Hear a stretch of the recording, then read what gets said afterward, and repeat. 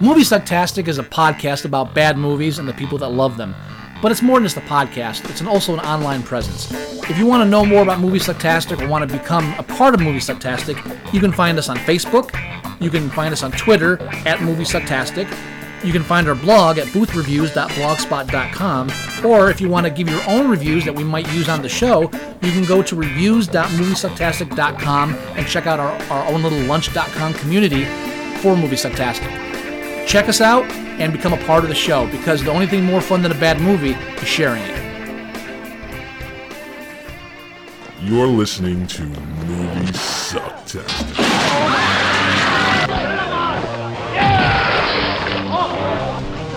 I know, there's a problem. I can see you right now in the kitchen bending over a hot stove. I can't see the stove. What's your name? Fuck you! That's my name! You climb up because my old people fuck! You know that time? Hey, what the fuck, guys? I keep in prison. I'm gonna put a bullet hole in your fucking forehead. I'm gonna fuck the brain hole! Crap. Born insecure junkyard motherfucker! Fuck you! Yeah, that's my message to you. Fuck you and kiss my ass.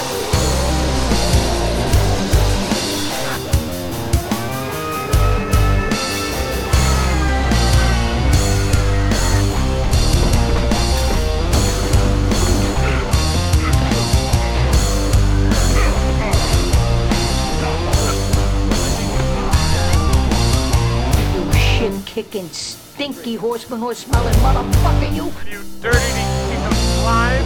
You scum-sucking pig! You son of a motherless goat! Found you, beautiful one. Honey, you got real ugly. They're okay. This one, real fucking ugly.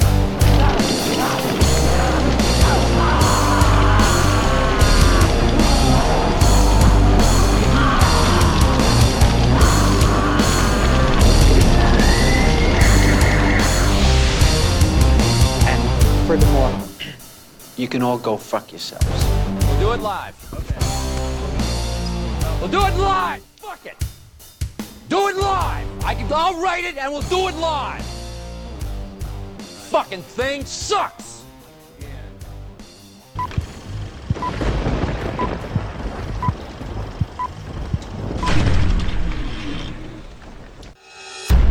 Who are we? We are no one. Our mission is to monitor extraterrestrial activity on Earth. Flacco, you know you're not supposed to be north of Canal Street. who is Flacco? Just relax, punk. They're looking for me, not you. Crazy, right? Two grown men talking to the wall, wall talking back. It's a mess. But hey, don't even worry about it. Incident report. Access denied. There are things out there you don't need to know. That's not the lie you told me when you recruited me. I promise you the secrets of the universe, nothing more. Well, what other secrets are there?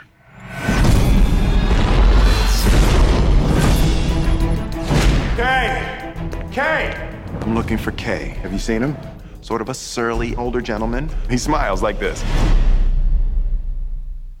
Kay has been dead for over 40 years.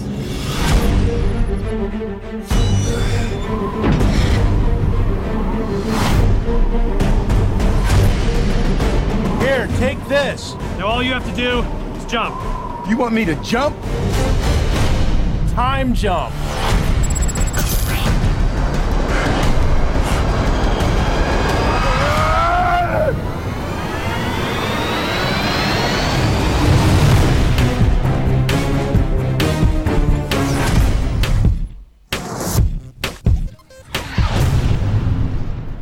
Kay?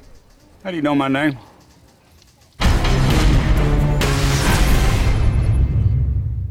And welcome back to Movie Sucktastic, episode 77. 77. 77. So how you doing, buddy? I'm great. How did you hear all of that? No. What? I heard the first one. I didn't hear anything after that. You didn't hear any of that? I heard the first part. I heard our first commercial. The rest of it was you chewing in the microphone. which I'm used to by now. Oh, okay. So you didn't hear the movie trailer at all? No. You heard the theme, the opening theme? No. Again, I heard the first commercial, and that's it. Well, motherfucker. Well, why the fuck did that happen? Because I'm touching electronics, I'm touching technology, and my taint is leaking off on your end. I apologize for my taint. You're. I don't know. At this point, you know what, motherfucker. Well, you know what it is. There's got to be an easier way. Easier way, the what? To do the show. There's got to be an easier way than everything we're doing. Because I'm not blaming you. I'm saying that there has to be a magic program out there that doesn't require all the bullshit that you end up having to do because nothing works the way it should. I guess. I don't know. Well, motherfucker. I'm using is Windows Media Player.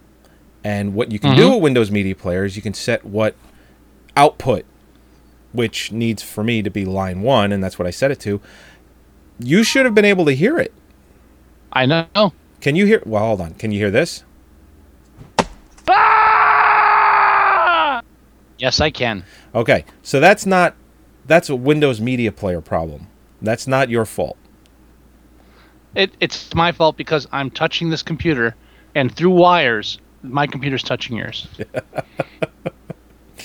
And I'm surprised I haven't. I am what brings down like the computers for the Terminator thing. That's me. Oh, is that what it is? I bring down the grid. I'm like the closest thing to a human computer virus there is. Ah, I see. So my apologies. You have become aware. Is that what happened?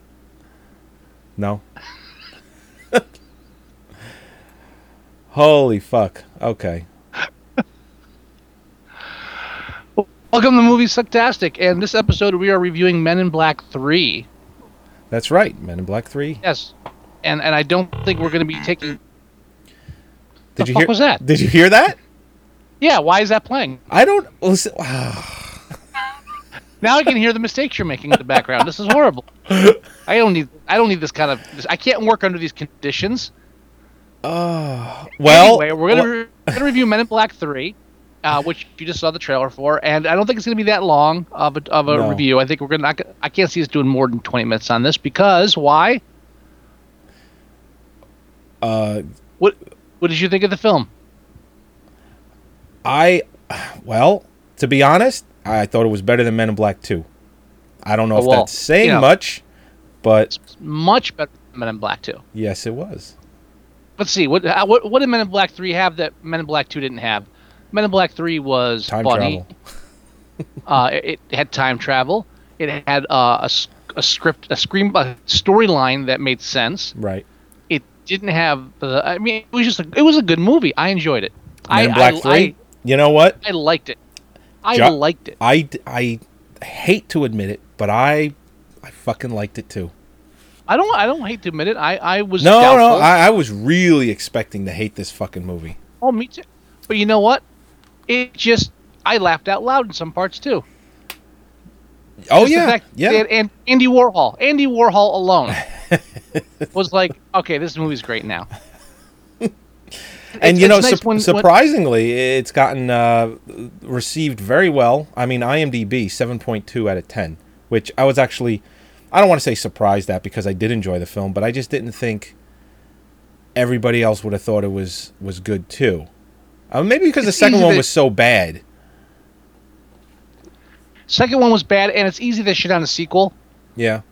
Especially when you have like Will Smith in it, and it's not a serious role, that kind of stuff. True. It's easy to take a crap on it. I mean, the Rotten Tomatoes is 69%. What's the user? That's not. That's the critics. 74. User 74. So it's almost synced up. Almost synced up. Almost the same. Yeah. But yeah, and you know what? Josh Brolin, best part of the whole movie. Come on. Okay, if I have any criticism of Men in Black 3, it's going to be Josh Brolin? Yes. You know why? No. Well, first of all, why wasn't Tommy Lee Jones in this more? Because he's dying. Because he's old. He can't do this shit anymore. He probably doesn't want to do this shit anymore. Rip Torn said, "Fuck you, I'm dead." That's right. They didn't even bring back Rip Torn. They bring back Emma Thompson, an Oscar-winning actress, by the way. 2-time Oscar. One for screenwriting, one for Best Actress. One for Sense and Sensibility, and the other one was for The Remains of the Day. I think she got the Oscar for The Remains of the Day. Anyway, now, here's this the is an part. Oscar-winning actress going, what? To me, that was my biggest problem with her. I mean, when the film started off, okay, and she does that. Great opening. Oh, the opening was fantastic, on the moon and all that. But then it moves to the eulogy by Kay, and then she does that, and I'm just saying to myself, oh shit. I was like, oh shit, what is going to happen? What are they doing? It's still a PG-13 film. It's still a family movie. Right. So you can expect some of the jokes to go under the radar. What I'm surprised is how few of them were under the radar. Right. Yeah. Everything else was at least middle ground, where it wasn't just like stupid humor. Right. Right. But Josh Brolin, not saying he did a bad job. My problem is when he's playing Kay. Yeah. All I hear is him playing George Bush. Yeah, I thought the same thing. From W. But yeah, and it's just Tommy Lee Jones, I don't know. Tommy Lee Jones is from is he a Texan? Is he normally from Texas? No. If Josh Brolin had if Josh Brolin had never done W. Probably wouldn't have made that correct. I would have been like, it sounds a little, but it wouldn't have bothered me much. Having watched him play Bush in an entire length of a film, and then watching this, I can't get Bush out of my head. Tommy Lee Jones is from Texas, so. Okay, good. Has no bearing on. Well, no, I'm not. Well, you know what? George Bush is from Texas. Tommy Lee Jones is from Texas. It's a Texas accent. It works, and I'm not going to allow you to shit on it. Yeah. You can if you want to. God bless Texas. Actually, you know what I'm going to do? I'm going to move you to your video. I'm going to move it to the other side. Okay. Easy. Careful with that. Hey, what are you going to do? But now the bad guy, again, openings where we meet the bad guy, Boris the animal. It's just Boris. How great of a bad guy is Boris? He's very good. Just a big badass with bad teeth and a British accent, and that's it. That's all you need. Yeah, and it's all presence. It's all just force. What I like. You don't need that much, right? And you don't need that much of a backstory. The little backstory we have is enough. We don't have to go into too much detail. Right. He's driven by revenge. That's good enough for any villain. What I liked about his character is you saw what his character was like 40 years prior. And how he's actually become more intelligent. He talks better, more eloquently. When he goes back in time, he just basically rips himself a new asshole. He goes, "You're everything that was wrong with me." He's like, "Fuck you. You suck." He's like, "That was a great plan. Didn't work." Well, even then he says, "Yeah, I'm not listening to you. You're the one who got your arm shot off. I didn't." You failed, not me. Even at the end, I beat me. Or I'm better than me. Right. I mean, and the name of that actor, his name is Jermaine Clement of Flight of the Conchords fame. Flight of the Conchords, yeah, which he doesn't look that large in Flight of the Conchords. No, they made worked him out a bit. Yeah, they made him look much bigger. Had the teeth done. And you know what? In the trailer that I showed, I didn't realize it's one of those trailers where they show a ton of shit in the trailer that's not in the movie. There's a ton of stuff in this trailer that's not in the movie. It's interesting. Yeah. Well, they just they started filming without a finished screenplay. Yes, that is true. And they had to stop and rewrite it halfway through. Yeah, there was a Than what they lot of filmed. rewrite problems. There was a lot of filming problems, and I wonder if Tommy Lee Jones was supposed to have a bigger part in the film, and the script just went the other way with it. I could see that possibly. Mhm. You know what surprises me too? Well, usually when you have a film that has so many rewrite issues, the movie's not that good. I mean, it's noticeable in the film. I didn't notice it in this. No. I thought overall, I enjoyed it. Simple. I even thought the way they plot. Yeah, I even thought the way they ended the film, to kind of just give some answers to that. But one might shit on it to say, well, they only answered that question because it was brought up in this film. It was never brought up before. Much like it's kind of like the Back to the Future 2, Don't Call Me Chicken. It's like, well, where did this come from? Mm-hmm. It's like that wasn't in any of the first film. They brought it in the second one and made it in such a way that it was there all along when it wasn't. Kind of like with the This Coffee Tastes Like Dirt. Well, it showed it was just ground today. They made that like that's been happening through all three films, and that was just in this one. I'm not shitting on it. I'm just saying. No. Don't forget, there's a 10-year gap between the two movies. Yeah, but he was saying there's that a 40 lot of years room prior too. Right. So my point, there's a lot of room in the two films for them to set up all this, familiarity. Right. And we're not just brogging off the second film, and they don't spend a ton of time with backstory of what happened in the past 10 years. They just did their job for 10 years. Yes. I thought that they handled the distance between the two sequels perfectly. I thought they handled Rip Torn's non-existence in the third film great. Not only did they kill him off, but they made that a part of not the major plot, but of the subplot, the theme, the tone, the whole idea of loss and regret and death, and they had to do something. Relationships.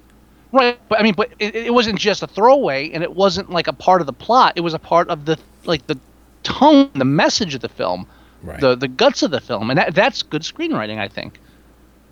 Not just to throw it away, but to use it and to develop the characters.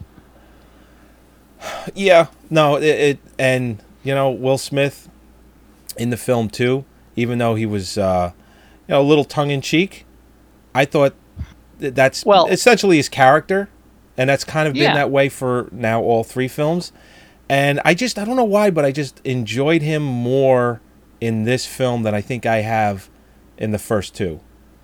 I know in the first one, when he was being recruited and all that, it was part of it. But I think this one, he's kind of been seasoned for the last 12, 13 years with these movies. So I don't know. I liked it. I liked him. The reason you like him better in this one than the second one is because in the second one, he's pulling that whole angsty thing. Yeah. He's all out like this, and my job, and I love my girlfriend, and this and that, and I feel alone. And no one wants to see Will Smith do that. They want to see him jumping around being cool and funny. And that's what he did here. We want the Men in Black from Bel Air. Sure.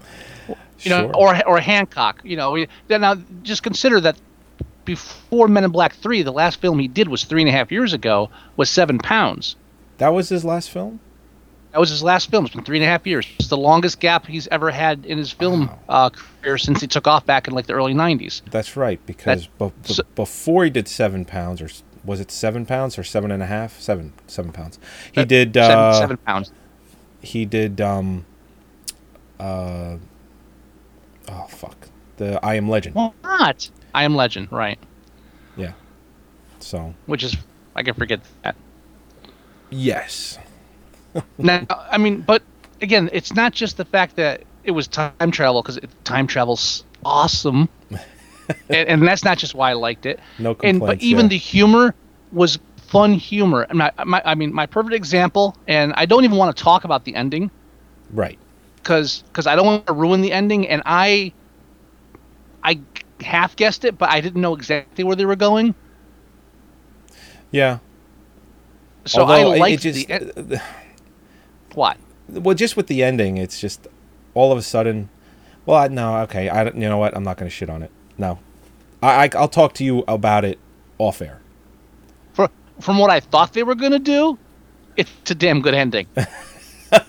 I can't even say what I thought they were going to do. is what they've done in other time travel films, where I'm like, fuck that. That's like a cop out. But in this, it was worked. It was good. Okay. So, but I just, as far as the humor, my favorite part was when he steals the convertible and the cops pull him over. It's like 1969. Oh, what a person of your ethnic persuasion get like a car and a suit like that. So he neuralizes them. So, and just because a black man be driving a nice car doesn't mean he stole it. Well, I mean, I did. I stole this one. I did steal this one, but that's besides the point. But I'm going to bring it back. That's the kind of self-aware humor that I like. I mean, it's not just what you were expecting. It's like one step further. Right. It's like a nice twist on the joke. I mean, again, he's back in the 60s. We knew they were going to pull like the whole, the 1969 wasn't a good time for your people. Just saying. So you knew they were going to follow up on that, but to follow it up on something that's more clever than just doing it, and even his response to the cops when they're asking him questions. I'm sorry, I was laughing out loud. It was fun. It's nice to watch a film that just goes to entertain and actually does it, and still manages to have a serious plot line that actually has a bit of depth to it without getting completely ridiculous. Right. This film manages to be deeper with its idea about relationships and commitments than Prometheus does with the whole "where do we come from" thing. Yeah. This is a better science fiction film than Prometheus. I said it. There, I said it. Maybe they should have got Will Smith to be in Prometheus. He could have been David. Maybe. That would have been. I would have liked that. Instead of watching Lawrence of Arabia, he could have been watching Beverly Hills Cop. He could have. There you go. I just fixed Prometheus. You've just fixed the whole movie. I'm the reboot. Reboot it, bitch. Yeah. I think Men in Black 3, I think I looked at the grosses today. I think it's somewhere around worldwide. It's over 500 million. I think it's in the 533 million range. So it's doing extremely well. Although, how's it doing in the U.S.? In the U.S., I read somewhere the budget was $215 million. And I read somewhere that with print and advertising, they said it was realistically somewhere around 375. Jeez, yeah, they advertised the shit out of this. I mean, it could be, but so far it's made $548 million, and I'll get you the American box office. I think, you know what? I think the American, I'll get it for you, but I think it's really just over 100 million. I don't think it's done anywhere near where it should have. I'm telling you, I just I like the film and the visuals were good, but I don't know. Is it worth it to do this kind of movie? Is it worth to spend that much money on a movie like this? No. I mean, no. I don't. I'm getting old. I'm getting crotchety in that kind of respect. Think of how many people the budget could have fed. How many people that could have fed? How many films could they have made with that? Well, yeah. I mean, I'm not trying to get too responsible. But I'm saying if you took a 375 million, I mean, how many small good films could you make with that? How many? Probably 15 or 20. How many art house films could you fit into an Avatar budget? It's really, it just, is it worth the time and effort, the years and the money? It's a fun film. I liked it. I'm not knocking it, but was it really worth all of that effort, all of that sweat, all of that capital, just for this? No, I know. I agree. It's made 152 million so far. 152 million. Its opening weekend was 54 million, which... What's 2 weeks? It's been out since May 25th, so it's been out almost a month. Okay. Yeah.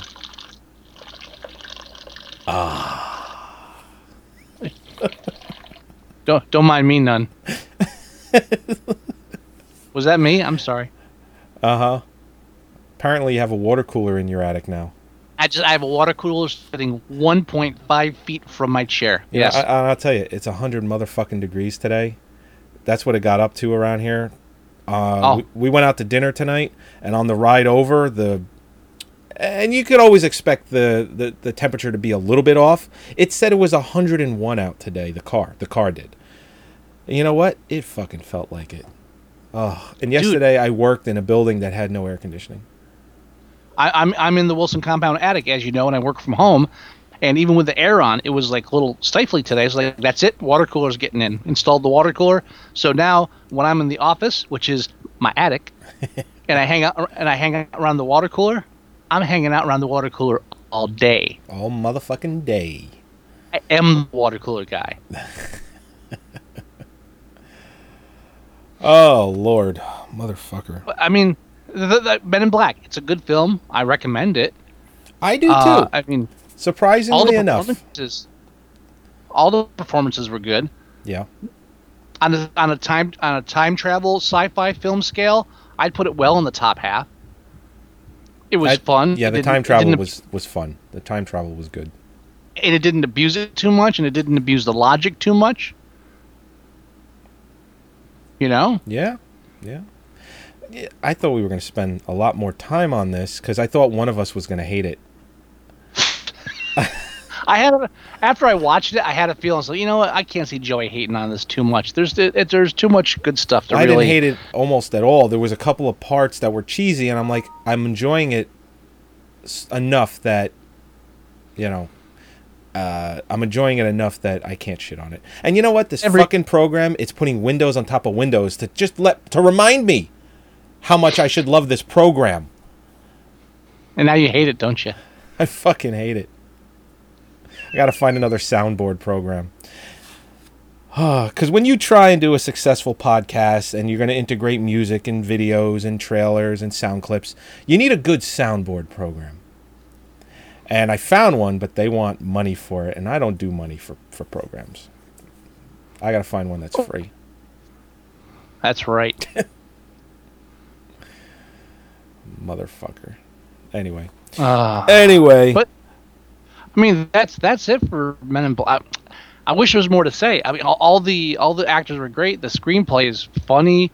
The fish out of water stuff, they don't go too crazy with it with Will Smith. Right.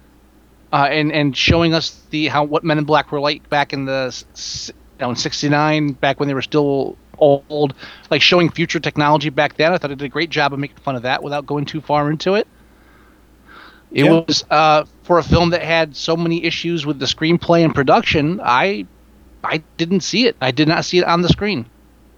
No, I was really expecting a train wreck. I really was. I even liked it when they went to the Chinese restaurant. I thought that was fun. Even though it was campy and it was a little, it's like, oh, you know, no speak English. You know, it's like he's just quintessential, stereotypical Chinese guy. He goes, what are you breaking my balls for? You know? You know what my favorite part of that is? What's is when that? they have the fight in the kitchen. Yeah. And there's that one white globule of something. The white, face. Yeah. And when he hits, one guy hits it, he goes, It was just, I was like, oh, that's so good. It was a subtle touch, but it wasn't like the fucking dog. Right. Everything. Which did you notice they took out of the film, but they had a big picture of the dog above Will Smith's bed. Yeah, I saw that. I mean, right. But I mean, I just liked how, and hopefully that thing's dead. I'm saying if Zed is dead, then the dog's got to be dead. Probably. But I mean, again, that was everything that was wrong with part 2. Oh, right. Everyone liked the dog in the first film. Let's have the dog like all throughout the second film, because if they liked it then, they'll like it repeatedly over and over. I mean, how could a talking dog like not be funny after 2 hours? I think that's why the dog was above Will Smith's bed. I think that was a sign to say the dog has passed on. Here is kind of like a little special thanks or tribute to the dog. So I don't think we'll be seeing the dog anytime soon, because they'll make a Men in Black 4. This one is making enough money that it'll happen. But they can't bring back Josh Brolin. Sure they can. How? He's going to go back in time again? Time travel. You've introduced time travel into the series. You can bring Josh Brolin now. I don't know why you would think that's not a thing to do. I don't know. I don't know. You know you're trying. Once you put time travel into it, anything's possible. Yes, this is true. Oh, and you know what too? What's his face? The guy that could see the future. I really liked him. Well, his real name. I'll get you his real name, and I'll get you his name from the movie. His name. Where are you? Wasn't it like Unicorn or something? Unicorn. The one guy called him a unicorn because he was like, magical and shit. Michael Stuhlbarg. Stuhlbarg. Yeah. Okay. Griffin. His name was Griffin in the film. But he's see, mythological creature, Griffin, unicorn. I wasn't that far fucking off. Don't give me that shit. I'm on the same ballpark. Yeah, the whole the multiple timeline fan loved it. Nice, endearing character. And Will Smith's reactions to meeting him the first time, to like being caught in these situations, great. Right. It was just fun. Well, I like Michael Stuhlbarg or Barg or whatever it is, ever since I saw him in A Serious Man, which was the Coen brother film. You know, we're sitting Shiva over here. I've always liked his character in that movie, and I've always liked him. He's now in Boardwalk Empire. He plays. I forget his name in the show, but he's the guy that set up the World Series that they ended up making a movie about the Chicago White Sox. Okay. 8 Men Out. That was the name of that film. His character in Boardwalk Empire is the real life character that supposedly set up the World Series. So, but he's a great character in the show too, and just take his demeanor in Men in Black 3 and completely reverse it, where he doesn't crack a smile and he's just straight-faced the whole way through. He's just a very good actor. I like him a lot, and I hope to see him in a lot more stuff. Yeah, I mean, I'm looking at some of these negative reviews of 3, and I don't think it's called. I think they're uncalled for. Mediocre, lazily written story. I don't. Well, what do you want? What are you looking for? I thought the story was nice. I thought it was good. I thought it had a nice. The hook was there. The path from A to B was there. The bad guy set up. You got the time travel hook. You've got you got a personal interest in there. I don't see how it's lazy. Prometheus was fucking lazy. Yes, you want to get into it. Right. No. Prometheus is my new avatar. I don't. I'm mentioning it every 10 minutes now. God. All right. Are we done with Men in Black 3? That's like a record review if we are. I mean, well, again, I don't want to ruin too much. I can't go blow by blow. It's not like Prometheus where I want to ruin the ending because you shouldn't be watching it. I'm hoping people will go. I don't even want to talk about all the jokes I like. I mean, when they go to the factory. Oh yeah. With Warhol, I was like, all right, I'm in because that's attention to detail, and actually just that's a nice twist. It's not just. Yeah, and at the end of their conversation, and again, I won't give it away, but he's like, "Listen, you got to help me out." And he goes, "I'll see what I can do." I can't tell if the guys were the girls. I mean, and when you have stuff like that where I'm not saying it's intelligent humor, but they're going for stuff that half your audience isn't even going to understand, or they're not going to appreciate the detail they went into for that scene. Right. I mean, for somebody, right. I mean, I'm not a huge Warhol fan, but I know enough about what was going on at that time period. That was a damn good scene. It was. I mean, I even like the whole Metz stuff, because he was saying that was his most favorite, human memory or time. Whatever favorite moment in human history. Yeah, he said that was his most famous moment in human history.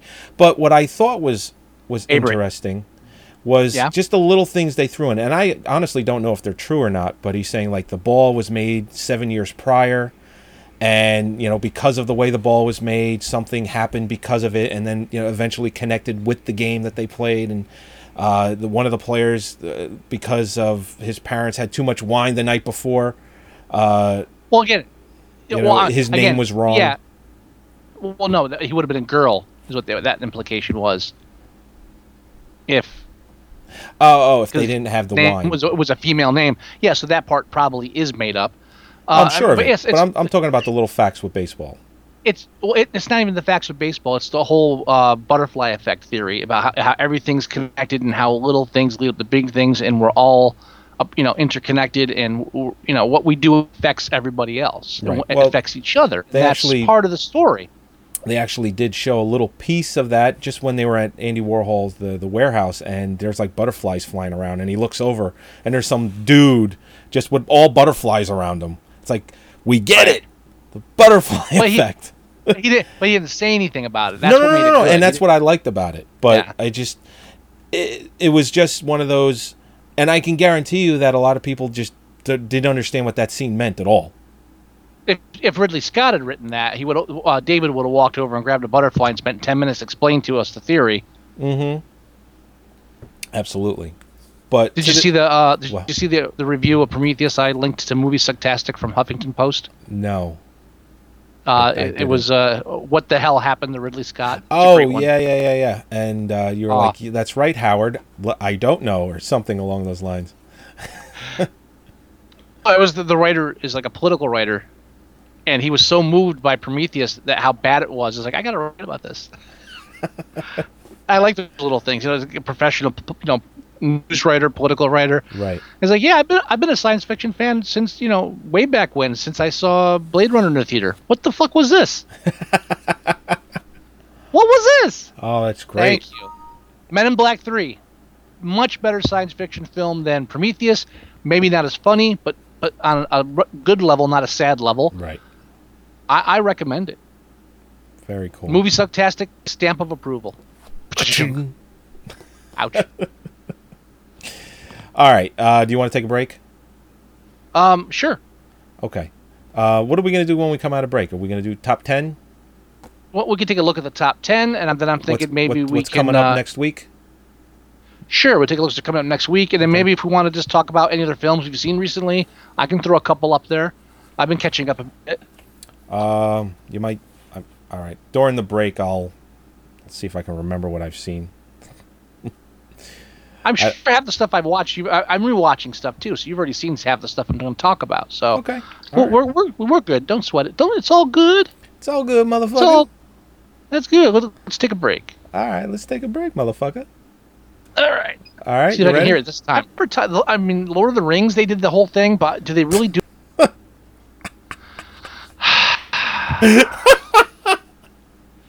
There's a blast from the past there. What do you want from me, man? All right, for those listening who aren't watching the show, what you just heard is Joey's playing in the background an older video episode of us as kind of like a double-layered time travel thing, and you just heard part of that. That's exactly what happened. All right, let's fucking go to break. For a minute there, I thought I was talking so much that I just kept talking after I shut up. No. Okay, let's go to break. Break.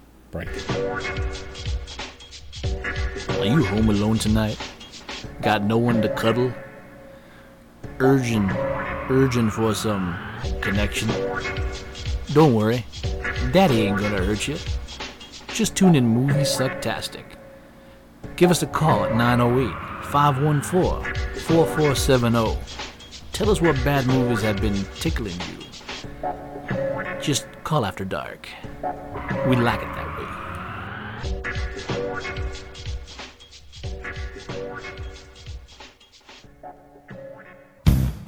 Are you tired of the same old pop culture podcast? Do you listen to those other podcasts and think to yourself, why aren't they talking about the things I'm interested in? Hi, I'm Reverend Scott, and when I want to listen to a couple of guys with their appendages on the pulse of pop culture, I listen to the Are You Serious podcast. Hear news about politics and religion where hosts Chris and Frank ask the tough questions. You woke up with a cock in your mouth. Would you take it or leave it? Yeah, exactly. How big is the cock? You'll hear entertainment news about your favorite movies and TV shows, plus plain old wholesome discussion about the lives of Chris and Frank. I mean, now I am like tattooed. It's weird. It's like I guess I should explain what I got. Yeah. It's 3 swastikas. Each one interconnected to look like a smiley face. And on my left arm is cock and balls. And you notice I looked at my right arm. Character from an old Disney film. It's the prequel to Song of the South. Exactly. I have it's called the Song of the Cock and Balls. It sounds like this. So when you think pop culture podcast, remember this. What's that thing between the dick and the asshole? The Are You Serious podcast on iTunes or areyouseriouspodcast.com. Oh my God. There you go. Hey, what the hell is your problem, man?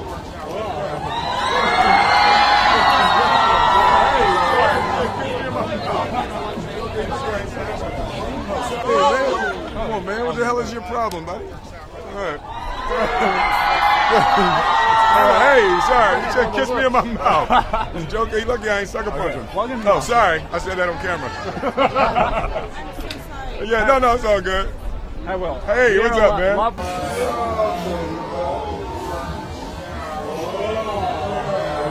the hell is your problem, buddy?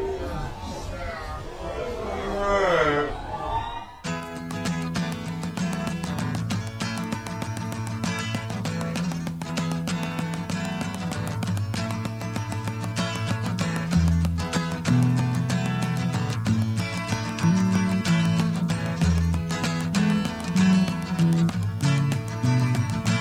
All right, we're back. Can't hear you.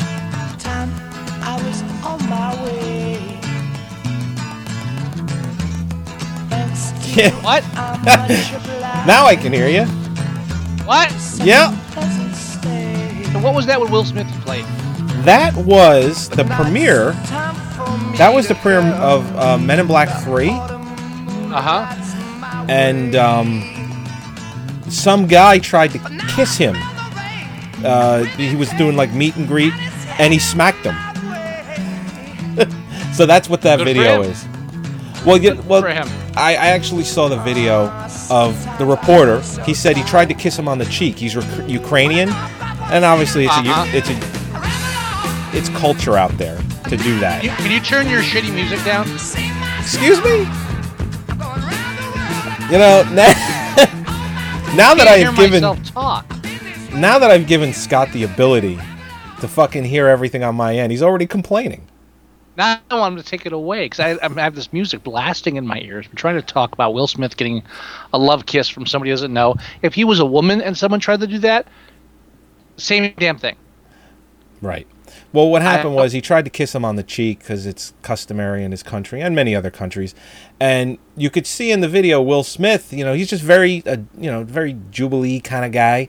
And he just turned his head kind of weird and almost kissed him on the mouth. And Will Smith kind of took offense to that and smacked him. And to be honest, I have nothing against him doing it. But I can see where the reporters, where he's coming from, because he actually apologized. But I could see what he was trying to do. But why would you even do that when it's like a meet and greet thing? It's like you know you're not in Europe. You know Americans don't do that. Right. And you know what? You Will see Smith, everyone around. You're in a line. You're meeting somebody. You're in a line and 10 people, and they're all shaking hands, and it gets up to you. Do you lean in for a kiss? No, you shake the fucking hand. It's called being aware of your surroundings. Right. And hell with that. Will Smith in the video, anyone that watches it, he's like real happy to meet this guy. He's like, hey, how you doing? Well, and then he tries to kiss him on the cheek, and Will Smith's like, whoa. It's like I can genuinely tell that if I met Will Smith, he probably wouldn't be a dick. He just seems like... Unless you tried to kiss him. Unless I probably tried to kiss him, which I wouldn't do. Unless you tried to kiss him. Nah, I would never kiss him. Of course not. Why would I do that? Vagina? Vajay? It's all the talk in the news today. Yeah. This week, so... So you want to do a little top 10? Yes. All right, let's do a little top 10.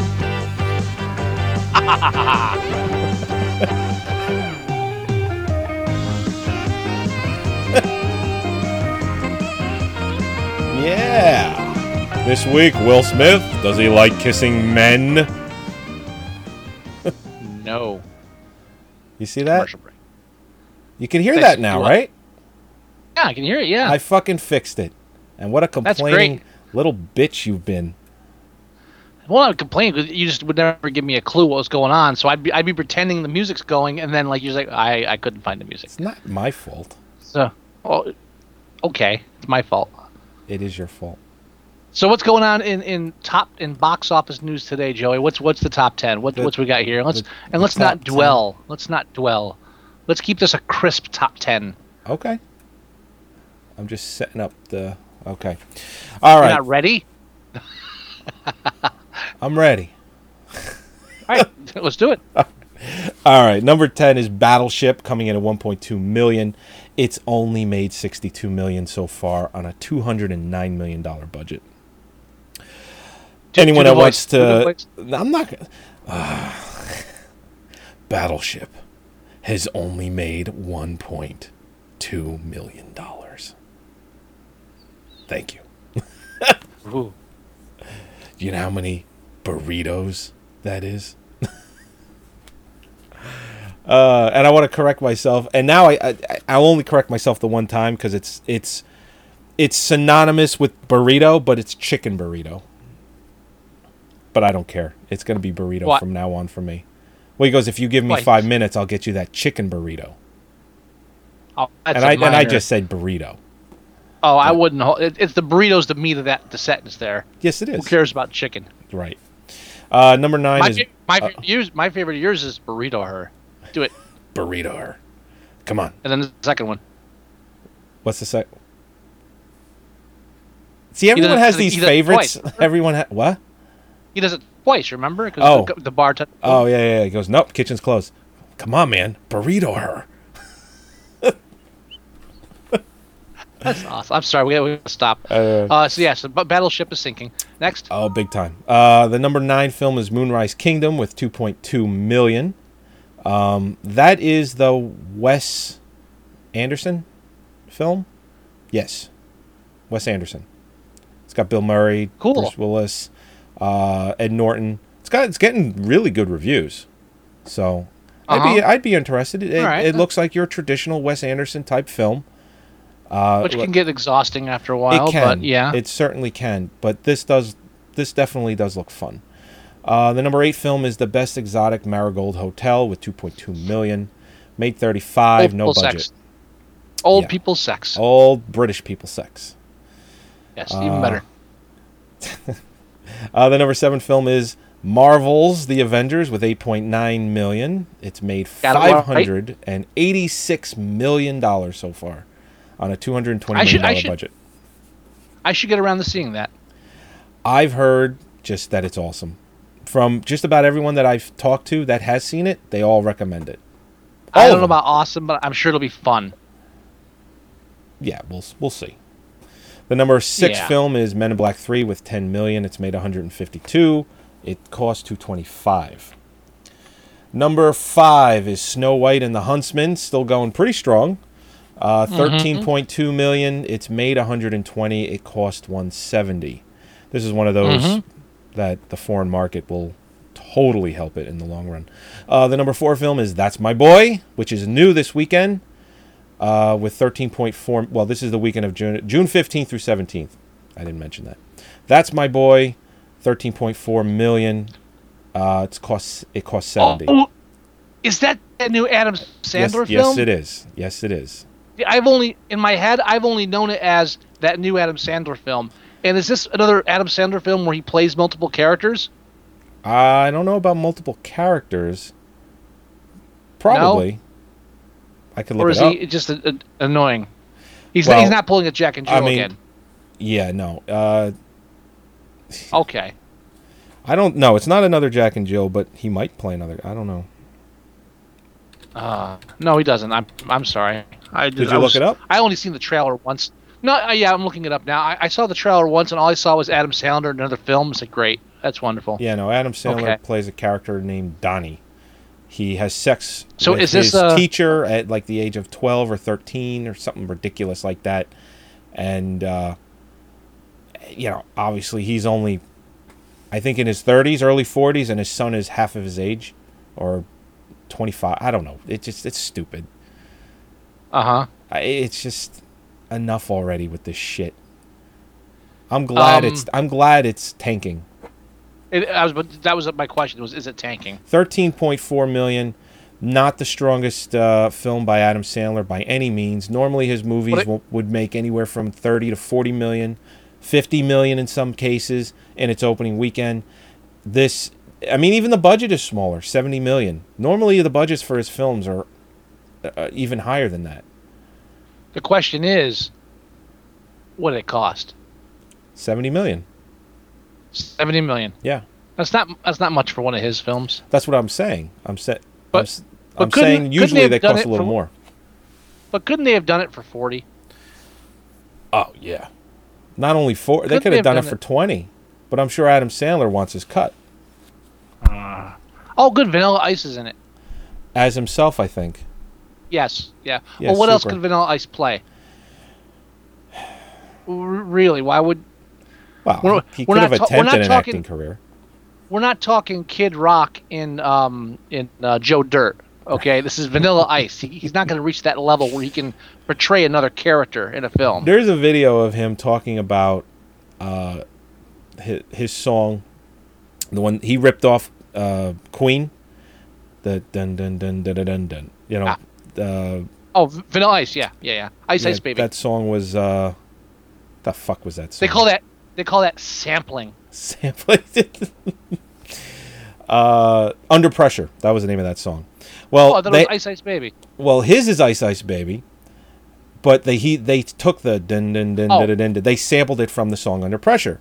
But there's a video of him explaining what's different about the two, and he's dead serious. He goes, their song is dun dun dun dun dun dun dun dun dun dun dun. My song is dun dun dun dun dun dun dun dun dun dun dun dun dun dun. It's like, okay, you're fucking asshole. You ripped them off. Nice try, douchebag. Oh, you know what we should review? What's that? Cool as Ice? Cool as Ice, dude, because I reviewed that for the school newspaper. No shit. I still have it. I have the school newspaper. I'll dig it up too. I was on the school newspaper for 1 year in high school. Yeah. And I wanted to do movie reviews, but they said it couldn't be an R-rated film. It had to be PG or PG-13. I think just PG back then. That was before PG-13. Yeah, I think that was a and so PG the only film. 2 PG films that were out at the time were Cool as Ice and Necessary Roughness. Okay. And I was like, Lesser Evil's got to be Cool as Ice. Yeah, the film came out in 1991. It's got a 2.3 out of 10 on IMDb, and it is rated PG.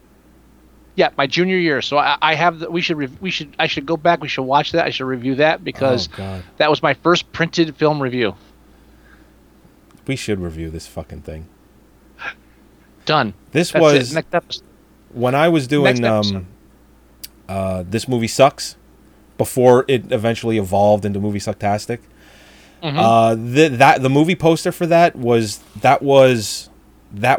the page for This Movie Sucks, was the Cool as Ice poster. So it does have some beginnings with the show. I'm already looking forward. Yeah. All right. The number 3 film is Rock of Ages in its opening weekend with $14.4 million. That piece of shit cost $75. I don't understand. What is it? Rock of Ages. It's I haven't watched a trailer. It's based off of the Broadway show called Rock of Ages, where they just take everything from Journey to 80s hair metal. They put all of it into Bon Jovi. They put it all into this fucking movie. They try to revolve a plot around it, and it's just, I have zero interest in seeing this. Oh, I really so do. it's like Across the Universe. But yeah, you know what? Across the Universe was actually a decent film. This I can just Fuck no. Don't even No. No. It is not a decent film. It is a 2-hour fucking music video. Nothing more. It wasn't good? No. Because I didn't see it. It got like reviews across the board that it was awesome. Yeah, bullshit. This is because the Beatles music in a modern movie. This is great. No, it's fucking shit. Was it really? It's fucking. All right, It's Schindler's List all over again. Oh God. It's Here we Magnolia go. all over again. It's all these people. Well, this Magnolia is genius. It's not fucking good. genius. It's And called Magnolia lip-sync. wasn't a musical though. What? Magnolia was good. No, I'm talking about people like the general public saying these films are great, and then you watch it and go, "This is a piece of shit." What are they talking about? No one will admit it's a bad movie. It's 2 hours of lip syncing to Beatles songs. That's it. Okay. That's all it is. Sorry, I had to put foot down. Hey, I haven't seen it. from what I understand, Rock of Ages not getting reviewed well. Other way with Across the Universe, use that as an example. It reviewed very well. Who am I to know? I'm just a film buff. Sergeant Pepper's Lonely Hearts Club Band, 10 times better movie than Across the Universe. I'll put those two up against each other any day. Okay. That's an episode. We'll review those two. Okay. Yeah, sure. Why not? It'll be Stacking like them up now. It's like 2 episodes ahead now. There you go. It'll be like what was it? Episode Xanadu and Can't Stop the Music. What episode was that? 33? I think it was 33. I don't know. I think you're the number guy. I think it was episode 33. All right. Number 2 is Prometheus, still going pretty strong with 20 million. 89 million so far. It cost 130. This will realistically get to its budget. It probably won't do more than that here in the States, but the foreign market is helping it out pretty well. I think it's a little over 300 million worldwide. And the number 1 film is Madagascar 3, Europe's Most Wanted, with 34 million in its second week. It's made 119 million, cost 145. Can we back up to Prometheus for a second here? I'm catching this little bit. I'm catching these little reviews as I walk around. As I read around, as I look here and I look there, and I'm catching things like from the pro reviews. Yeah, it's a thought provoking film that raises as many questions as it answers.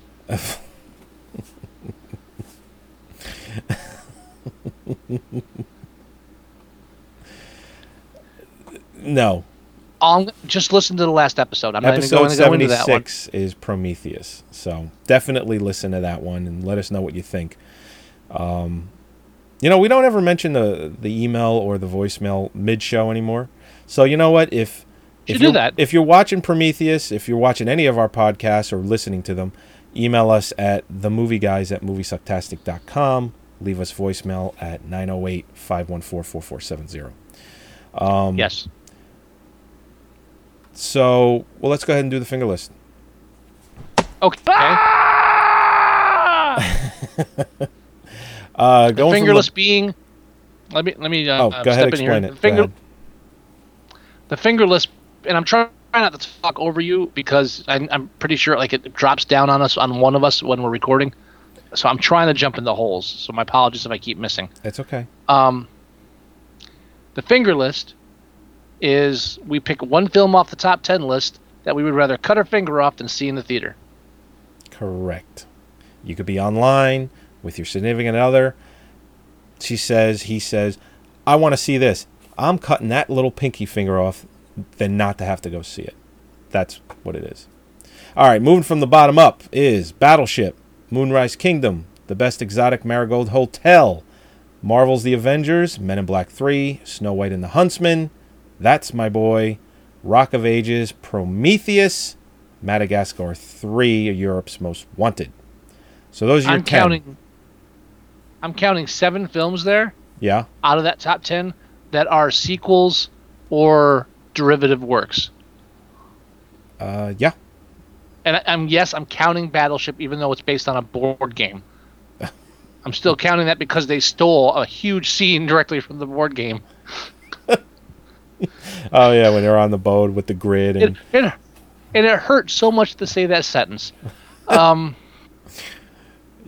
it sure did. You know what? I think I'm going to go first, and I'm going to say flat out Madagascar 3. Really? Yeah, I did not like I watched the first Madagascar. That's the one where the animals escape the zoo and they end up on the island. Oh, yes. Right? Yep. Yeah, well, I thought that was a horrible, horrible movie. I thought the message was horrible, and it was painful to watch. The only funny thing in that first film were the 2 monkeys, because they spoke with British accents. Or the one did, the one that used sign language. That was the only part of the screenplay that actually had any kind of thought involved in the writing of it. Okay. And I can't imagine what's happened to it 2 sequels down the road. I can't even comprehend what a shitty second sequel is to that movie. I'm not going to go Madagascar 3. I'm not... Man, dude... I mean, don't get me wrong, it's probably not going to be good, but... having a kid changes you, man. You can't knock the cartoons anymore. It's sad. No, that's not true at all. It's true. That's not true at all. I'm kidding. I mean, I'm not gonna fucking see. What was that? Fucking the one with the penguins. What the fuck was that? That was the March of the Penguins. Feet. Happy Feet. I hated Happy Feet. Not gonna watch the second one. So no, that's not true. I think I'm gonna have to go Rock of Ages. I don't think I have zero desire to see it. I'm sure some of the music will be fine, but it just the trailer alone shows me that the plot is completely uninteresting. I think it's a church group trying to shut down a rock club because it's the devil's music. You know what? Fuck that shit. I'm not watching that. I'm thinking it's like cop rock without the cop. That's what it looks like to me. Maybe. Didn't we post some clips of cop rock on our Facebook way back when? Yeah. Yeah, for some reason that it's not on DVD. Yeah, and not that it'll never get there. I'm sure at some point it'll get pushed over. It's gotta, because, dude, but that is like the most bizarre. You know, you can't do that on television. Isn't on DVD yet either.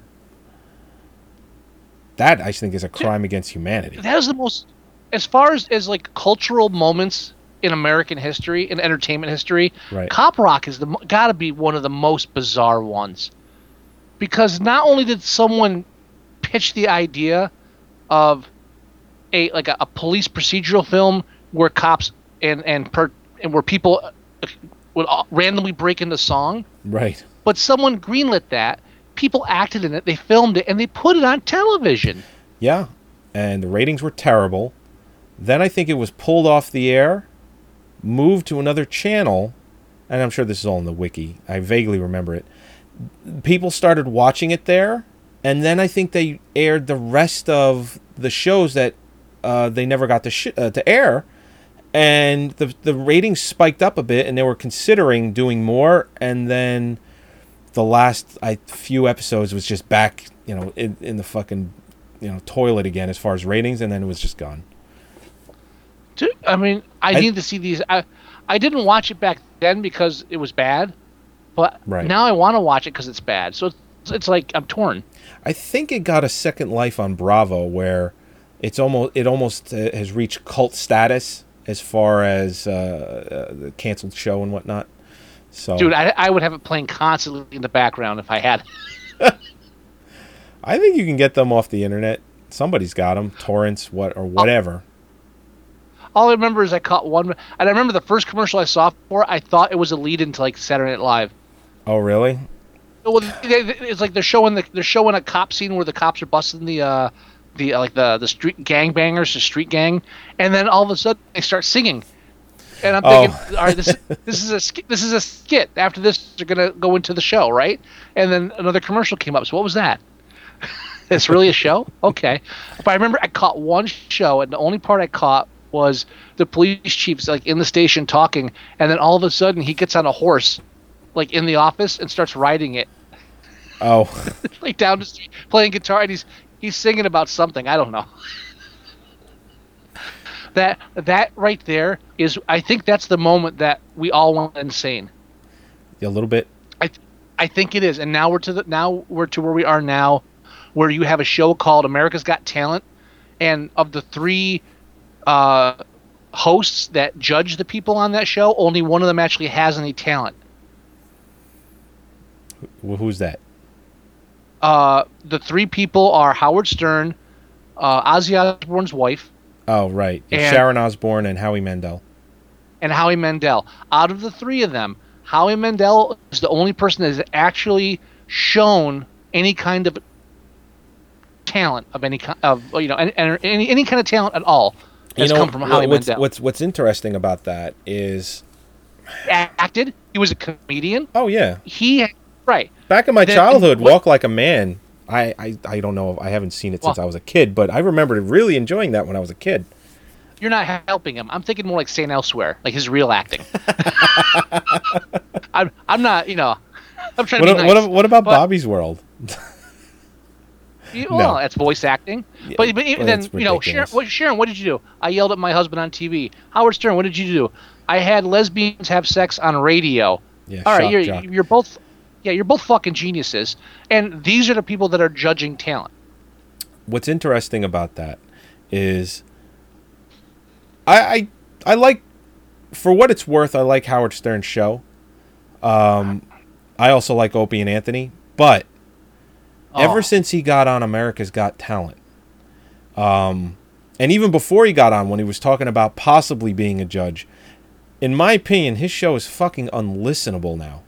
All he fucking talks about is America's Got Talent and how great he is and how great of a judge he is, and he's not kidding around. I mean, he's always been kind of full of himself, but since he got on this show, holy fucking shit. I can't listen to the show anymore. For 1 month after I was laid off by the company I worked for 15 years, thank you very much. Appreciate it. I spent 1 month working for a company that tested gas lines, underground gas lines and tanks. Okay. And it involved a lot of driving. I spent 1 day with this one person, and it was like all day in the truck. We spent like maybe 2 hours testing lines. The rest of it was driving around. Okay. And the entire day he had Howard Stern on. It was like one of these channels where Howard Stern was playing like all day. Yeah, it's serious, whatever. It's his show is on all day long. And I was ready to seriously kill him. I could seriously grabbing the wheel, steering us into an oncoming traffic. It was really that bad. Really. And the only thing I could think was, it'd all be worth it right now if out of nowhere somebody plunged a pair of rusty scissors into Robin Gibbons' throat, and I could listen to her like wet choke on her gurgling own death blood rattle on the air. That's the only thing that would have made it. Otherwise, it was just pure hell. I have to agree. She's, to me, always been unlistenable. She is just,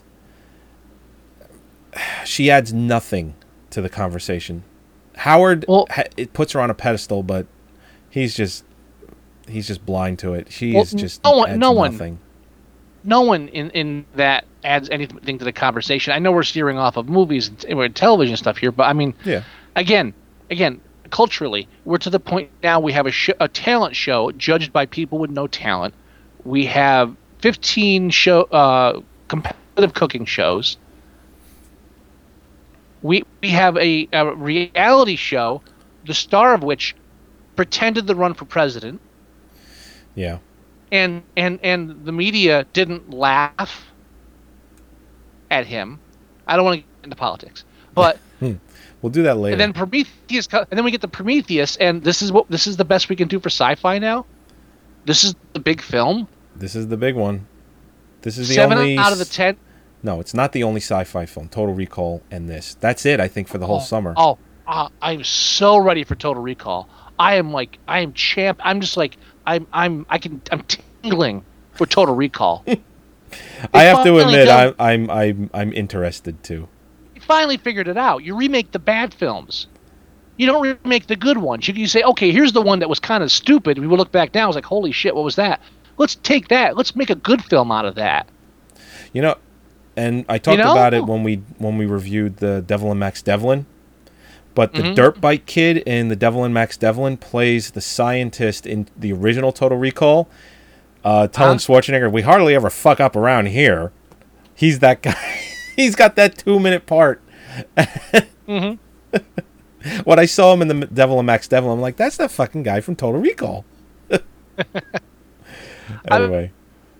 But what I'm getting, I mean, look at our top 10 list. 7 of the top 10 films in the summer. Yep. 7 of them are remakes, derived from other adaptations, work. Sure. or sequels. Again, yeah. But to be honest, that's usually how summer goes. Usually that's how summer goes. I remember back in 1990, that summer was nothing but sequels upon sequels. I mean, you had everything from Gremlins 2 to Die Hard 2. The whole goddamn summer was just sequel. RoboCop 2 was out that summer. And none of these movies did very well at all. Actually, none of them did. But well. even our original stuff is derivative now. Rock of Ages is technically an original story, even though it's an adaptation of a stage play. Is nothing but like you said, a mishmash of popular songs twisted into some kind of plot to showcase the songs. Yep. You got a movie based on a fucking board game. Yeah. Can we just call it quits now? Just done. I can't wait for Can the we Scrabble stop- movie to come out. Can we stop referring to this thing that we have around us now? Can we stop referring to this as a culture? Just Yeah. Yeah. No. Hey. I'm sorry. I didn't mean to take us into a downturn here. It's. I should play the depressing music. Jesus. I'm sorry, but you know what? Look, can I change the pace? Sure. Let me change the pace. Let's talk about some movies that we've been watching in the past that we do like. Well, were we gonna just briefly mention what's coming out next weekend? Oh yeah, if you want to keep us depressing us, yeah, go ahead. Next week. I mean, I'm just gonna mention them. That's all. Yeah, we yeah, don't have to go yeah. into great detail. Next weekend, which is Friday, June 22nd, you got Abraham Lincoln Vampire Hunter. Oh. Which is labeled as a horror thriller. You've got the Disney animated film Brave. That's the one with the redheaded. They always, you know what? Whenever they pick a woman, animated anyway, and live action too. When they want to make her feisty or she's like a strong female character, they always give her red hair. And I think that comes from the adage that redheads are crazy. You know, you can't trust them. They're a little nuts. It's also a vibrant color. It's characterization through artifact. It stands out. Yes. And the Steve Carell film Seeking a Friend for the End of the World. Oh, dude, I saw that trailer. Yeah. Have you seen that trailer? Yes, I have. I want to see that movie. I'm interested.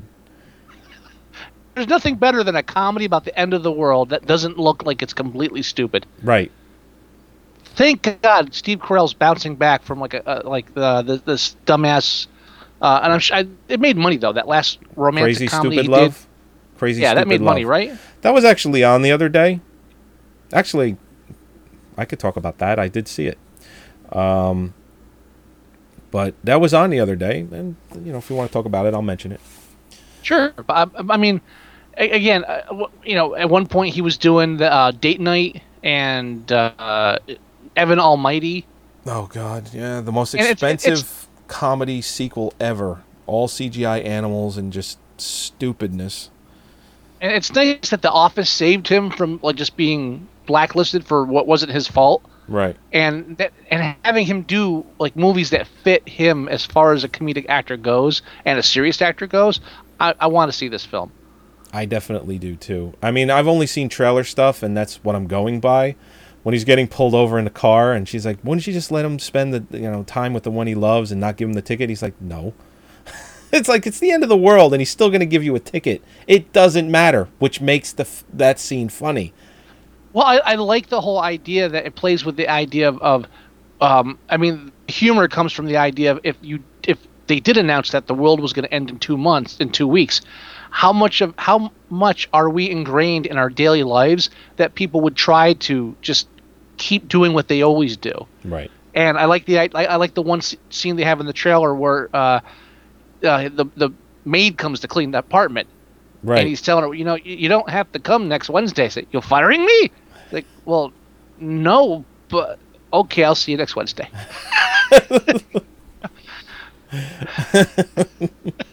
It's just, Exactly. and then him at the office is like, casual day will be every day now, and who wants to be CEO? It's like, people are still going to work. Right. And I like the absurdity. It's like that. It's that Douglas Adams type of absurdity of that. It's not that. I mean, I can see that happening. What else are you going to do? People Right. are, and it's about breaking away from that and actually trying to, fulfill something Sure. or complete something or find whatever you weren't looking for because you thought you had all that time. It's like I'm sure the stock market is crashing, but there's still people buying stock just in case the end of the world doesn't happen. I'm sure that'll be in the film. It might be, but it'll be one of those things. Yeah, it'll be one of those things where it's like, hey, if it doesn't end, I'll be a millionaire tomorrow because this shit's gonna shoot right back up. fuck, that's what I would do. And I also want to see if the world ends at the end of the film. Yeah, I wonder how they're going to go with that, if they're actually going to do it, or if it'll end up being that happy ending, or is it going to be like Miracle Mile? Because it does say comedy drama.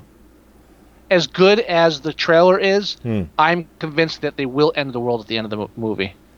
Okay. And I definitely want to see it then. Okay. You cheered me up, Joey. There's actually a decent movie out there that has like some thought put into it. Thank you. Yeah, Thank you, Joey. when we do next week's top 10 and then the movies coming out, you're not going to be as happy. Okay. I'm just saying you're not going to be as happy. I know. I know. All right. Do you want to move into the what we've seen part of the show? Oh, what are we at time-wise there, sir? We're at an hour and 15 minutes.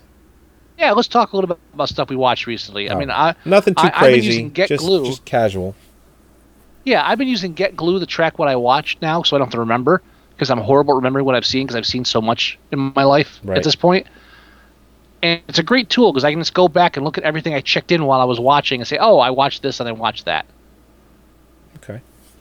You know, fact, so I mean, I'm gonna search because I know I've watched some stuff. I have a list of what I've watched. I'll see what I can find here. I'm halfway through Aeon Flux. Oh God, I saw that post. I've never seen Aeon Flux. Never saw it. Oh God. Sorry. No, because I know it sucked. It fucking did suck. But I'm in the process of converting my entire collection to digital. Mm-hmm. I'm transferring all my DVDs to my hard drive. And one thing I have was Aeon Flux, and I have the riff tracks for it too. Oh, okay. So I'm watching it with the riff tracks. And if you don't know what riff tracks is, go to rifftracks.com. If you like Mystery Science Theater 3000, go to rifftracks.com. You're going to find a whole bunch of fun audio commentaries there. You can play alongside your movies while you're watching them. And, yeah, it's bad. It's fucking terrible. I really don't even know where to go. I haven't finished watching it, so I can't really talk too much about it. But it does show why you shouldn't take a 10-minute French. It was French, wasn't it? I could have sworn it was French. Like, take a 10-minute cartoon with no dialogue in it that's like really freaky to begin with, and try to expand it into a full-length feature film with an Oscar-winning actress. She hadn't won yet at the time. All right, fine. It's still an she was still Oscar nominated. I don't know if she was nominated at that point, but really? She was still considered a great actress. I'll look it up. She was still. Oh yeah, absolutely, still considered a very good actress. Right. Charlize Theron. Like to do naughty things to her. What? Born in South Africa. Can you believe that? She can't run for president. Okay. She's African. I knew it. All right. Aeon Flux came out. Dude, you take it forever. When the fuck did that come out? It came out in 2005. That recent? Really? Holy shit. Like it seems like eons ago. You bastard. And you know what? She had won her Oscar. She did that in 2003. Thank you. Boys don't cry, right? You just fucked up. You know what? I mean, Monster, right? You know? Fuck you. Oh, boys don't cry, right? You had it. You had it. Monster, right? It's Monster, right? Yes, it was Monster. No? Yes, it was Monster. 2003. See, you know what? Because when I think of Monster, I think of Boys Don't Cry. Okay. Don't ask me why, but those two films hold court in the same part of my brain. I don't think they came out around the same time, but no, I didn't say that. I'm just saying that when I think of one, I think of the other. So that was my slip up. Well, you know what? I should have actually guessed that she had her Oscar first, because for whatever reason, most people that win their Oscar always go on to do something like Aeon Flux or just a bad film in general, because they've worked so hard. Catwoman. Right, exactly. They work so hard to get up to the point of where they've won their Oscar. They've turned out great film after great film after, well, maybe not great film, but good performance, get nominated, lose, another great performance, get nominated, then they win. Then they go on to direct or be in just the they're like, you know what? I want to do something fun. I want to do something that I'm not used to, or people aren't used to seeing me do. And then that's how you get Catwoman. That's how you get Aeon Flux. You know what it is? You know? I even tell you, know what it is?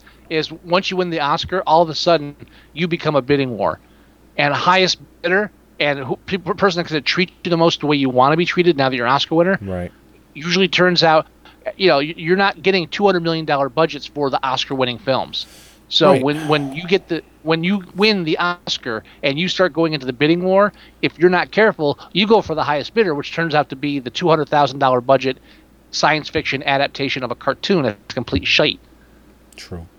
Yeah. That's all it is. And I'm sure she took a hefty paycheck away from that. And I'm sure she wasn't crying to the bank about it. Yeah. But I know she probably looks back now and says, "What the fuck was I thinking?" You know. But you can't put that much work and effort into a film and not realize halfway through that I've made a horrible mistake. I've made a horrible mistake. She can't be doing the whole grass scene and not think to herself, yeah, this was a bad idea. But once you're in there, you're in there. What are you gonna do? Right. Exactly. And you're making $20 million. What are you gonna complain? Yeah, I don't know what she made, but I would guarantee it was upwards something in that range. Sure. That was the first film that she had done, like real movie, since she got the Oscar for Monster. So. Yeah. And I'm wondering which she regrets more, this or Prometheus. Probably. Probably still Aeon Flux. Okay. Yes. I'll give you that. Yes. What else have you seen lately? I did see, I just mentioned it just recently, or as in 5 minutes ago, I saw Crazy Stupid Love with Steve Carell, Ryan Gosling. And I got to be honest, oh, God. Sorry. I thought you were trying to put some mute music on there for us. Yeah, no, that's the end. I'm just setting up for the end of the show so I don't have to do it later. Okay. No, I saw Crazy Stupid Love, and for what it was worth, I liked it. I thought Steve Carell's character was very good. I thought Ryan Gosling was very good, and it's just really Steve Carell. He's married. His wife cheats on him because they've kind of grown apart, and he becomes like this ladies' man. And Steve Carell is so bad at being a ladies' man, it's just genuinely funny. And then eventually he kind of grasps the idea of it, that I need to move on, may as well, try and do this. And he gets it, and it just becomes a little more serious, because then at that point he's like, all right, I'm sleeping with all these women and I'm not happy. I want to be back with my wife. So it kind of moves into that kind of territory. And it works. It actually works. And, like it or not, it's, in my opinion, a solid Steve Carell film. So what can you say? I just, from the trailers, I just felt that it tread too much into the 40-year-old virgin territory as far as the, I don't know how to date. And as you're saying, it takes a more serious role, and it's not as slapsticky or, comedy-like. Right, but yeah. I still feel like it's... I hate to see him become Ben Stiller, where you're playing the same type of character over and over again. Oh, shit. What? Dude, speaking of Ben Stiller, I totally forgot. What's that? I watched Tower Heist. Oh, really? Yes. And?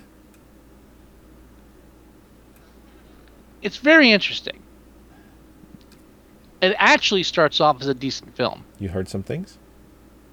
It actually starts off as a decent movie. Ben Stiller goes a bit out of the usual Fockers character. Okay. They set up these, the lower class workers within this rich apartment building, this luxury condo apartment building, catering to the top 1%. Shows how their lives are intertwined. Shows how they work hard for them. Shows the you have what's his name? Matthew Broderick plays someone who's lost everything in it. So you have like the fallen 1%er in there that kind of bonds with them. And they recruit Eddie Murphy to help with the heist. Well, I'm not getting that far. Okay. See my point? But this beginning part where they set all this up, it's really my fear was it was just taking like a serious situation, which is the economy and all these rich scammers, and turning it into just a pure farce, and it doesn't. The first part of the film really pays close attention to that and really makes you more involved than I was afraid it wouldn't. Okay. If that makes any sense. And Alan Alda as the bad guy. Right. He should always play a bad guy. Oh, really? Is he good? It was like, it flashed me right back to Crimes and Misdemeanors. Woody Allen's Crimes and Misdemeanors. Oh, right, where he plays the complete asshole. I mean, everyone remembers Alan Alda for like MASH and Same Time Next Year, but his best roles are where he's a complete dick. And from what I understand, he's just genuinely a nice guy too. Like, if you met him off the street. Oh, sure, but he's a good actor, and he really those are the guys that really sell it well. And the film falls apart not because it's a bad idea, and not because it turns into a heist film, obviously. And it falls apart because Brett Ratner is not a good director. No. And what happens is, what should be, he sets up all these interesting characters. Okay. You've got the I can't even get into it. All these interesting characters, and then they meet Eddie Murphy, and then the whole thing's okay. We're training for a heist, and this has been done before. It's been done in Cracker.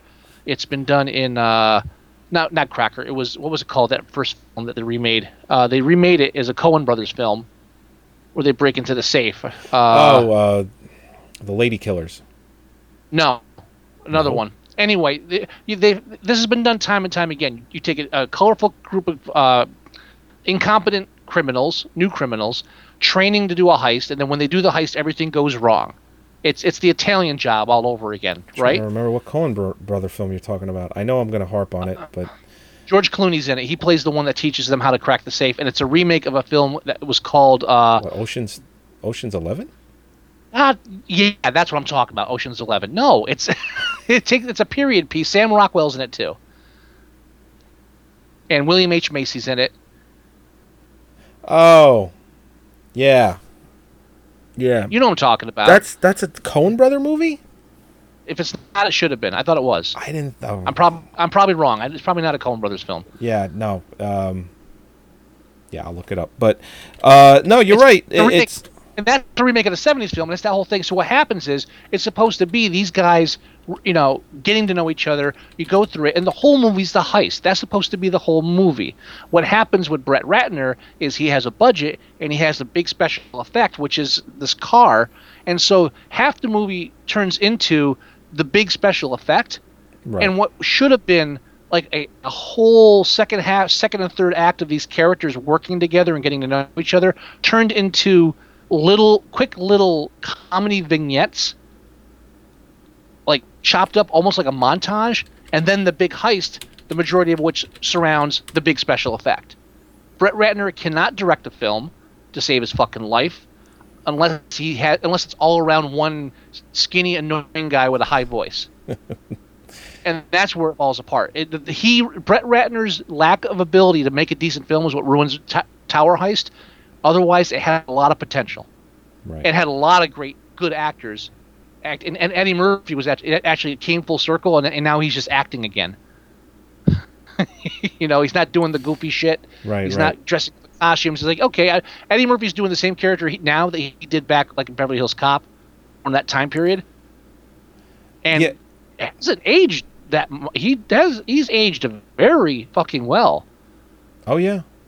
When you look at him and Matthew Broderick in the same film, and you look at them, you say, you know what?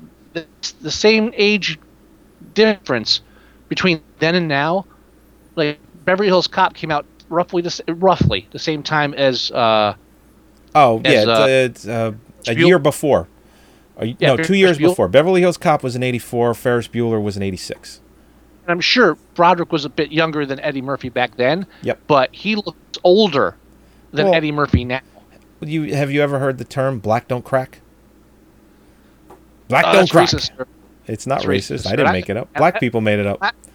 I've seen plenty of black people that didn't age well as Black well. don't crack. I'm saying that Eddie Murphy has not aged.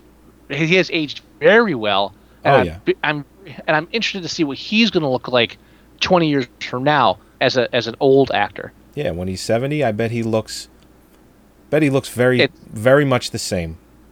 But I was surprised at how much I didn't hate Tower Heist. Okay. And I was actually saddened by the fact that it had such potential to be a really good type of again, like you mentioned Ocean's 11. Right? Yes. I mean that's a heist movie, right? That's yes, 11 characters, right? Yes, and that you get involved with the characters, and that's how you do a heist film. It's 75% dialogue and character interaction. Brett doesn't get that. No. And he doesn't know how to spread it out. It's little thing. There's funny moments. There's some great scenes, and there's some good acting, and it falls short just because Brett Ratner's an incompetent director. They keep giving money to over and over again. And they will continue to do it too. Right. The film you're talking about was Welcome to Collinwood. And that is a remake of a 70s film starring Donald Pleasance. Oh, really? Yes, and that was called Soup, I think, because they called the liquid dynamite, the nitroglycerin, they called it Soup. Oh, okay. It's a nice ode. And I think that's the name of the film. And the guy that owned the safe was actually what's his name? The father from Used Cars that dies. The guy from Used Cars that dies. I'm so blanking on names here that is beyond my. Yeah, I haven't seen that movie in forever, so off the top of my head I couldn't even help you. I will tell you in 2 seconds. Was it Jack Warden? I think it's Jack Warden. Yeah, am I right? I don't see his Jack name. Warden. I don't see his name in the list. I think the name was Soup, the name of the original film. But my point was, it is Jack Warden. Yes. Okay. But that's my 2-bit review of Tower Heist. And the ending completely sucks. You can tell he had no idea how to end that film. Oh, really? And another example of how he doesn't fucking. Not surprised. At the end comes, I was like, okay, so I watched it on Redbox. Okay. So I couldn't. They cut out all the extras on Redbox because you're a fucking scum when you use Redbox. You're not allowed extra features, and so you can't see the alternate. There's like 2 or 3 alternate endings on it, and there you go. It's like, the guy makes this huge fucking heist movie. He doesn't have an ending for it. It ends so abruptly. He just fucked it at the end. That's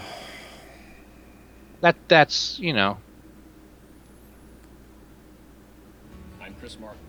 What the? Do you have a film to talk about? What are you looking up? I'm just surfing the web trying to get some information because I can't remember any fucking thing that I've seen. Oh, nothing at all, dude. I have seen another film, but you're not going to want to hear me talk about it. Go ahead. It was the film Goon. Go ahead. Hockey movie Why called not? Goon. That looks like a good movie. It is a great movie. See, it hurts me when people make these snap judgments about me. Just because it's a sports film, I'm not going to like it. And even though it's a sports film, it does have hockey in it. Obviously, it's a hockey film, but there's so much more to it than that.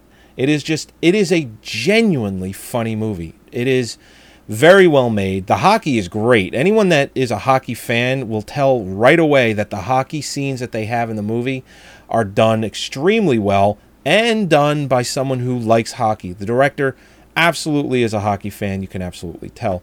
And it's based on Doug Glatt, who is a real-life NHL guy. It's based on a true story, which when that popped up on the screen, and I was like, oh, it's based on a true story. And as you watch the film, you know that not everything in the film is verbatim. But I can definitely tell that Doug Glatt, he perceived himself as a dummy. I can definitely tell that he probably, maybe wasn't a dummy, but he's just a likable guy. He was just a heavy hitter on the ice, and he probably wasn't the smartest guy around, but he knew how to play hockey. He knew how to be an enforcer. And Sean William Scott plays his character fucking to a T, beautifully. And he's not even a villain, so to say. And that's Liev Schreiber. He plays Ross the Boss Ray. And he's one of those goons that, will slash you in the head and smile about it later. Then go on camera and say, hey, I'm sorry, I shouldn't have did that, just to save face. He's that character. And there's a scene in the film where Sean William Scott is walking past a diner, sees him sitting down, decides to go in and sit down with him, tells him, he goes, oh, I guess you're the new me. And Sean William Scott, he's just like, well, not really, but, I try to do my best. And he goes along the lines of, if you continue to do what you do, no one's going to give a shit. And Sean William Scott basically says, well, if my team wants me to bleed, I'll bleed for my team. And Liev Schreiber's character just tells him, he goes, listen, I respect all that. You got my respect, whatever that's worth to you. But if I'm on the ice with you, I'm going to fuck you up. And then later goes on in the film to give a speech about how he wants to bleed for his team. Like, he's that kind of character, Mm-hmm. But Sean William Scott, he sees that and he smiles because he takes it as a compliment. Like, he stole from him. If my team needs me to bleed for them, I will. And Liev Schreiber takes it and puts it in a speech, and he smiles. It's like, it's those little things where it's like... So Liev Schreiber is like Bill Murray in Kingpins. Yes. Much more likable, though. Much more likable. Actually, when I saw the trailer for Goon, what I thought was just, okay, here's Happy Gilmore, but serious. For as much as it does serious in the film, which it's probably like a 70-30, it does it really well. Really well. I highly recommend the movie. It's that same kind of setup. It's like it's the guy that's not skilled at hockey, but he's a brute. Right. But that's what makes it. Except he doesn't go play golf later. Right. Exactly. So then the analogy really doesn't work. Yeah. No.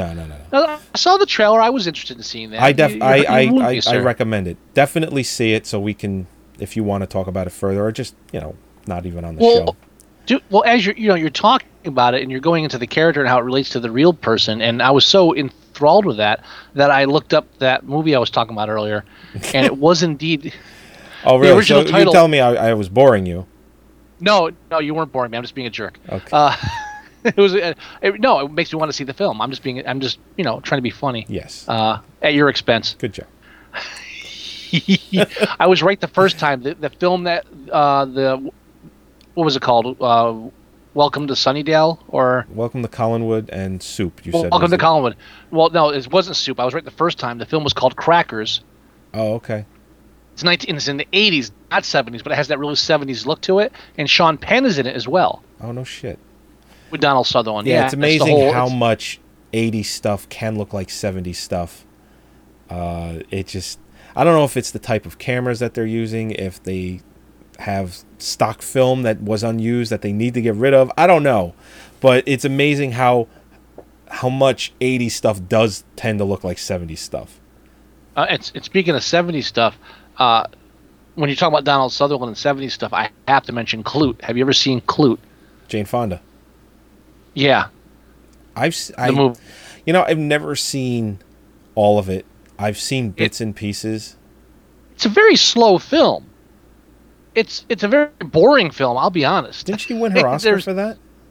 I don't know. I thought she might have. I can look it up. For Klute? Really? I thought that's the movie she won her Oscar for. But I'll let you know. My main thing about Klute is that it was the ultimate. It was great. It was one of your good classic New York Sucks films. Oh yeah. And the best part is if you rent the DVD or if you buy the DVD, and it has this behind the scenes of the making of Klute, and it has Donald Sutherland talking over these test reels they took of inner city sections of New York City. And Donald Sutherland is very casual to talk about, well, we took the cameras in, and there's some, parts of New York City, you go in there, and it's devastating. And you see, like, it's like you're in a third world country. It's horrible, and there's this degradation and filth, and the poor people they're so exploited by it. It's just it's like so fucking horrible. And God, you would never see anything close to that now. It's just amazing. No. Just New York is fucking Disneyland at this point. I mean, don't get me wrong. If you still go to the wrong side of the street in New York, you will fucking get murdered faster than you could fucking walk to the other side of the street. But for the most part, there are definitely sections in New York City, mainly Times Square. I mean, it's like walking into a touristy Disneyland. Seriously. Any city's going to have that, diametric, that kind of, sharp drop off. Right. These days, especially. But what happened? But ever since Giuliani took over, and Bloomberg carried it along with it, they put a clamp down on the New York Film Commission, and you're not filming in New York City unless they approve the script, and it's pro New York. Look at the Out of Towners. Right. The original one, Jack Lemmon at the end. We're getting the hell out of this fucking city. I don't care what we do. This is not worth it. This city's horrible. Look at the remake with Steve Martin. Oh, let's go to the opera and watch. Let's go to the opera with John Cleese and drag, because New York is a beautiful place. Yep. It's the contrast is amazing. Ever since Giuliani took over, the last real good anti-New York film. The last time I saw a prostitute walking up and down Times Square was right before Giuliani took office. So, she was off duty, but they're still there. She's just somewhere else. She's over in the meat district. This is upwards 20 years ago. She's probably dead. All right, her grandchildren then. Yeah, I don't think she had any grandkids. I don't know. Anyway, yes, Jane Fonda did win her Oscar for Clute in 1972. Oh, there you go. The movie was very underwhelming to me. It was just a lot of slow.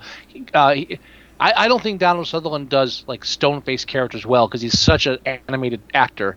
Right. That you want to get emotion, you want to get feeling from him, and he's playing this kind of straight-faced. He's playing the kind of character that Burt Reynolds played back, and Clint Eastwood played during their 70s and 80s period, where everything was stone-faced and cool and collected. And Donald Pleasance, you want to get a bit of warmth out of. That he excels at that. Right. Very true. I off the top of my head, I can't think of anything that I've seen recently. I haven't really watched much unless it was for the show.